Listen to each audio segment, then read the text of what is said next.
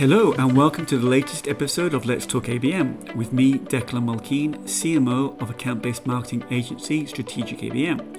ABM is one of the hottest B2B strategies right now, helping companies to win, grow and retain their most important accounts.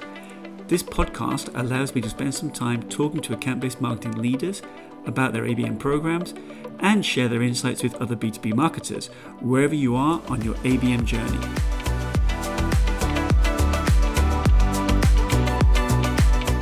Today I'm joined by Andrea Clatworthy, Global Head of Account-Based Marketing at Fujitsu. Andrea, lovely to have you here today. Hello, thank you. Thank you so much for having me. So let's just start, and we're going to talk today 20 minutes, 30 minutes about ABM. Can you give us a brief overview of the program and what that looks like? Absolutely. It's a great question, and I often get asked this actually. In fact, I don't call it a program. It's part of how we operate. I first introduced it back in 2014, now so quite a long time ago, in the UK business, and one-to-one ABM. And we've slowly scaled that, not in terms of numbers of accounts, actually we've gone down in terms of number of accounts, different story, but across geography. So from the UK, across Europe, Middle East and Africa.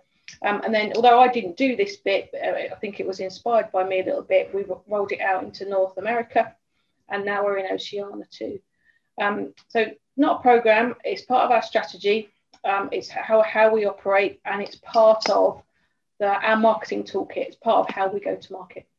Yeah. Now I can imagine you've obviously 2014, that's about 6 years or so. Now I can imagine it hasn't been all plain sailing over the course of the last 6 years. What kind of challenges have you faced during that time? Well, originally, when I first rolled it out, I rolled it out using the whole of the UK marketing organisation, 58 people at that time, and every single person had an account. So that's 58 accounts on a one-to-one program. That's bonkers. Why would you do that? So that was the wrong thing to do. So we rolled that right back, which is why we don't have so many accounts in it now. So I think the big mistake was not thinking through account selection. So I think that actually that's a key part of your ABM strategy. How do you select accounts? And because if you get that wrong, everything else doesn't work. So that's really, really important. And part of that process is educating not just your marketing people, training, upskilling marketing people, but also your salespeople. So I missed a trick there. I should have done that. So anyone who's thinking about rolling out ABM now, don't forget, one of your key stakeholders are your sales and account managers. Yeah, absolutely. And just touching on that a little bit, because you mentioned there you obviously had a large set of accounts that you've obviously now whittled down and more focused. Now, obviously the ABM strategy there at Fujitsu is primarily focused on, or has been, on one-to-one. Have you also a model of one-to-many? Yeah, so we do one-to-one and some cluster. And increasingly moving towards the one-to-many approach. Now, the reason we haven't done lots of one-to-many is really to do that properly and at scale, you need the right MarTech in place. Yeah. And although we're an IT company, you would assume that we've got all the bells and whistles and shiny new things in MarTech. In fact, we don't. And for the first 2 or 3 years, easily, we did all of our ABM just using spreadsheets and PowerPoints, and now we've got MarTech in place now, which means that we can start that change in approach really from spray and pray marketing, I call it. Sorry, colleagues, but to that more customer focused, insight driven, intent driven activity that really you need for effective one-to-many ABM. Because if you don't take that insight approach, then one-to-many ABM is not ABM. It's just it's basically demand gen or something similar, right? Yeah. And with regards to obviously your strategy there, creativity and personalization are absolutely they're usually important in an ABM strategy, right? Can you talk us through a little bit about how you create these kind of amazing experiences for your target accounts? Yeah, that's such a good question. Well, it's because I've got awesome ABMers. There's not a process that we go through, although we encourage design-led thinking and things like that, and we've got a whole bunch of people that can help us with that. because we've got awesome people. And they're the ones who will work with the account teams, and we work with each other, and there's lots of sharing that happens across the community. And if somebody's stuck, I've got this problem, I really want to get to these people, or whatever it might be, then we have a bit of a brainstorm, bring the creative juices to get them really flowing. So it's down to the people really, rather than a structured way of thinking or a process. And some of those people, of course, are not just our people, but our agency ecosystem. We don't have an ABM agency. We've got multiple agencies that we'll use at different points in the process of ABM. And actually linked to that, Andrea, you mentioned people there. Can you talk us through, your ABM team there at Fujitsu in terms of size, roles, responsibility? What does it look like, this award-winning team? Well, it's continually evolving, which is always a good thing. So as we speak today, at the end of 2020, I run a very small global centre of excellence. That's 2.5 people, including me. And that's it in the centre. All the rest of the ABMers, people doing ABM, are in the region. So they are working as part of our field marketing teams in countries, in regions. And that's where our salespeople are. So that's why our ABMers are there, because sales and marketing need to work really closely together for ABM to work. Remember, it's mostly one-to-one that I'm talking about. Yeah. So sales are there, our customers are there. So they are at the front, they're at the coalface. And in different regions, the setup is ever so slightly different. In some regions, there are people that only do ABM and DBM, deal-based marketing, same techniques, but we separate them in terms of how we describe them. So sometimes that's all they do, and they'll have a number of accounts or deals that they're working on. And others will do multiple things. So perhaps they are the marketeer for a sector, in which case their ABM account will be in their sector. Or perhaps they're the the marketeer for a whole country, if it's a smaller country, and they'll do ABM as part of their role. So the model varies just a little bit, but they're all in what I call the ABM community. So we get together regularly and we share and help each other. And it's really that community spirit rather than a functional or very rigid organisation that I think brings the best in people and brings the best in our ABM approach, really. So that's why we do some great work, I think. I'm guessing you kind of learn a lot out in the regions that you then bring back into the centre and then push back out again. Totally. And actually, it's not just in and out, it's around.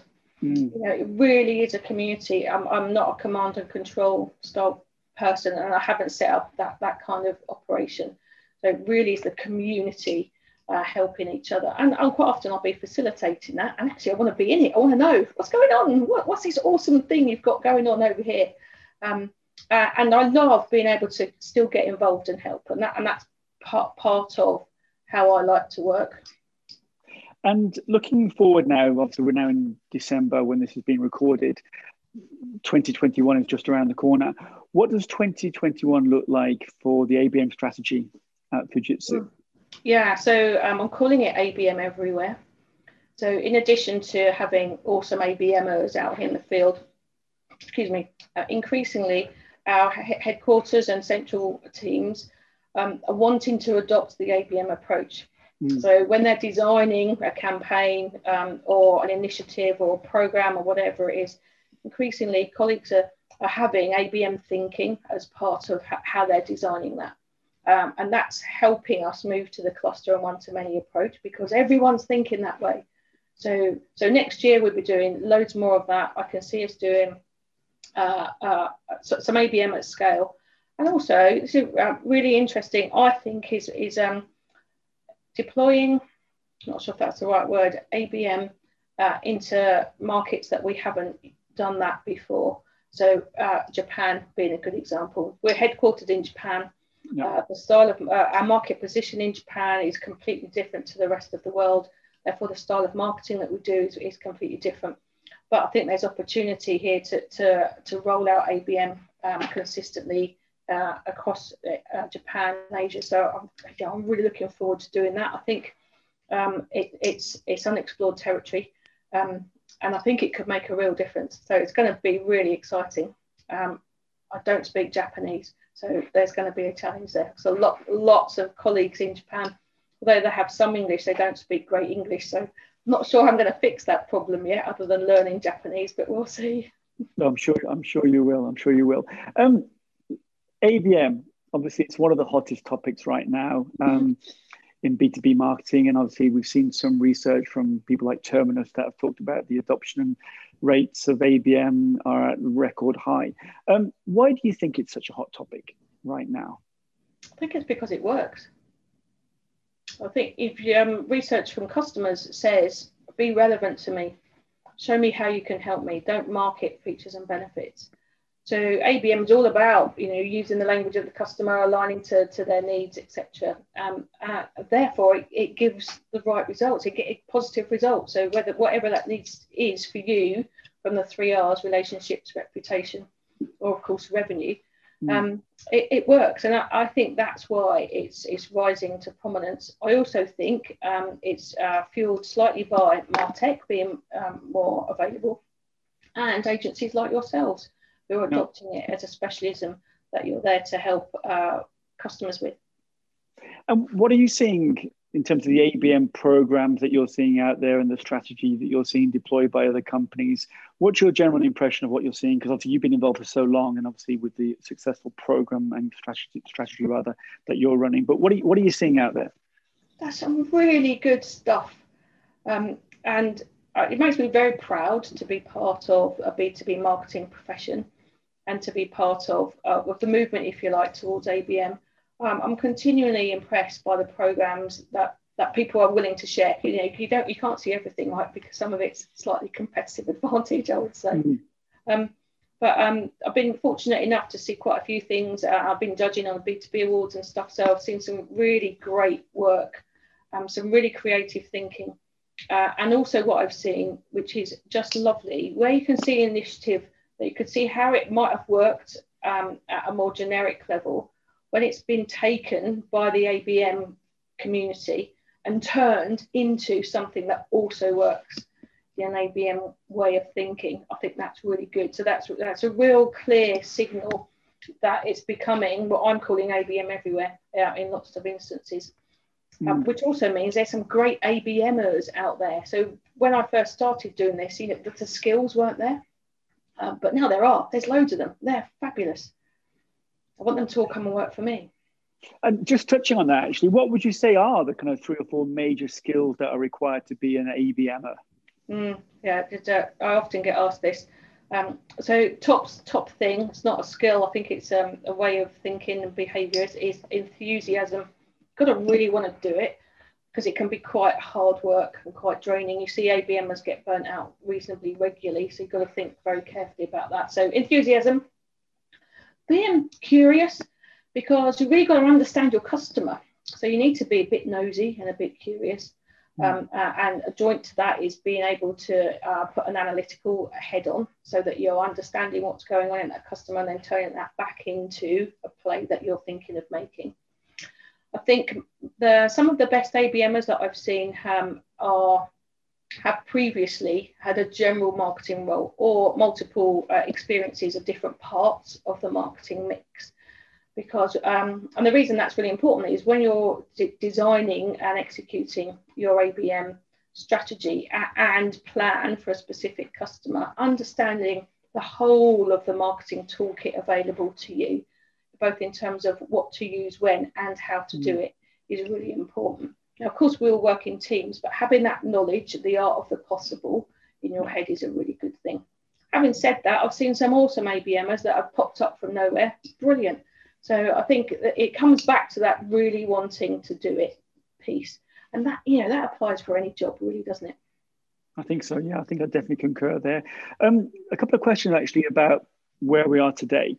Obviously, this has been an extraordinary year on so many levels, which is just about to end now. What's perhaps one of the things that surprised you most about your marketing this year? I think the thing that surprised me most was, as a profession, we very quickly moved to digital stuff, lots of online, etc., in various ways, shapes and forms, which I think was great. and we've embraced that because we had to, right? And as creatures, we're adaptable, which is terrific. And then recognizing that with our empathy head on, that fatigue was setting in. There was some really innovative thinking that came through with how to make this format engaging and enjoyable. So I think that was really good. And I think from a customer side, what I've seen, this is brilliant. So for Fujitsu, some of our primary customers are the IT function because we provide IT stuff. And for some of our customers, because the whole world moved to digital, the IT organization in any company was suddenly really important because we had to provide the infrastructure for working from home or for customer engagement or whatever it may be. So we've seen some of our customers, some of our key stakeholders rise in prominence. Good for them. And we're really proud to have helped them to deliver what their company needed, and therefore help them as individuals add value to their organisation through us adding value to them. So been terrific from that point of view. And of course, we've got some new advocates as part of that because we were able to deliver what they needed. Yeah. And perhaps when normality returns next year, hopefully, well, let's say when, okay? Let's be optimistic. Let's be optimistic. If normality returns, is there anything that perhaps you can now look at now and say, you know what, I would have always spent money on this. I would have always dedicated time to this. But you know what, going forward, from what I've learned this year, I'm going to do a lot less of, or in fact, I'm actually not going to do going forward in terms of my marketing. Oh, crikey, that's a really good question. I think trade show stuff. Having said that, I've got some great examples of where we've used a trade show to target one or two customers, and we've done it really effectively. But that's been our objective rather than, a general market awareness piece or whatever. So I think we'd look very carefully at that physical experience stuff. Having said that, on the flip side, that experiential thing, that's something that creates an emotion, I think, is going to increasingly be top of agenda. And that's not necessarily a specific tactic, but that's one of the outcomes that you want to create from something. I think, we're all bombarded, and this hasn't changed really, we're all bombarded by multiple messages. I just think that we're mostly, not everybody, but mostly in one place. So we're not getting on a train, we're not getting on a plane. So we're not giving ourselves space to consume information in different formats. So it's mostly at your desk kind of thing. So whatever you do needs to stand out, and it needs to have some sort of emotional impact, I think. No, I definitely agree with you there, Andrea. Finally, one last question. Advice. For those people starting an ABM program, thinking about starting an ABM program in their first year, etc., what advice would you give them in terms of how to get ahead, how to avoid any kind of mistakes, how to get over those hurdles? Yeah, I think my number one piece of advice is select your accounts really carefully, regardless of the type of ABM that you're going to do. But that account selection piece is absolutely imperative. If you're going to do one-to-one ABM, then when you select that account, think about also the account team that you'll be working with. So the salespeople, account managers, or whatever you call them, need the right chemistry. They need to want ABM to help them grow that customer. So find an internal sponsor, an advocate, somebody who really wants it, and that will make internal adoption much easier. My next big top tip, if you like, I mentioned it earlier, if you're rolling out ABM in a one-to-one style, don't start with 58 accounts. Start with a small, manageable number. And if you're rolling out cluster or one-to-many, the same account selection process, absolutely, absolutely imperative that. So think really carefully about the insight that you're going to gather and how you're going to turn that into action, because that's the piece that gives you what's going on in the world of your customer. If you don't do that piece, then you're not doing ABM, and everything else is just going to not really give you the return that you were hoping for. I guess my final piece, back to the enthusiasm thing, stick with it. It's not necessarily a quick win, ABM. Some of the accounts that we've been working on, it's a 3-year program and it's reaping dividends now, but it didn't in the first quarter because that's not the approach. This is a marathon, not a sprint, so stick with it. Great advice, Andrea. Absolutely fantastic to talk to you today. Absolute delight to learn more about yourself and Fujitsu and the ABM strategy that you're rolling out there and have been for many, many years. And keep it up and keep sharing all those great stories with us, and we'll keep following your journey. Thank you so much. Thank you very much, and thank you for having me. It's been lovely. Thank you. If you enjoyed this episode of Let's Talk ABM, be sure to subscribe so you're notified when a new episode is posted. Feel free to rate and review this podcast. Thanks so much for listening.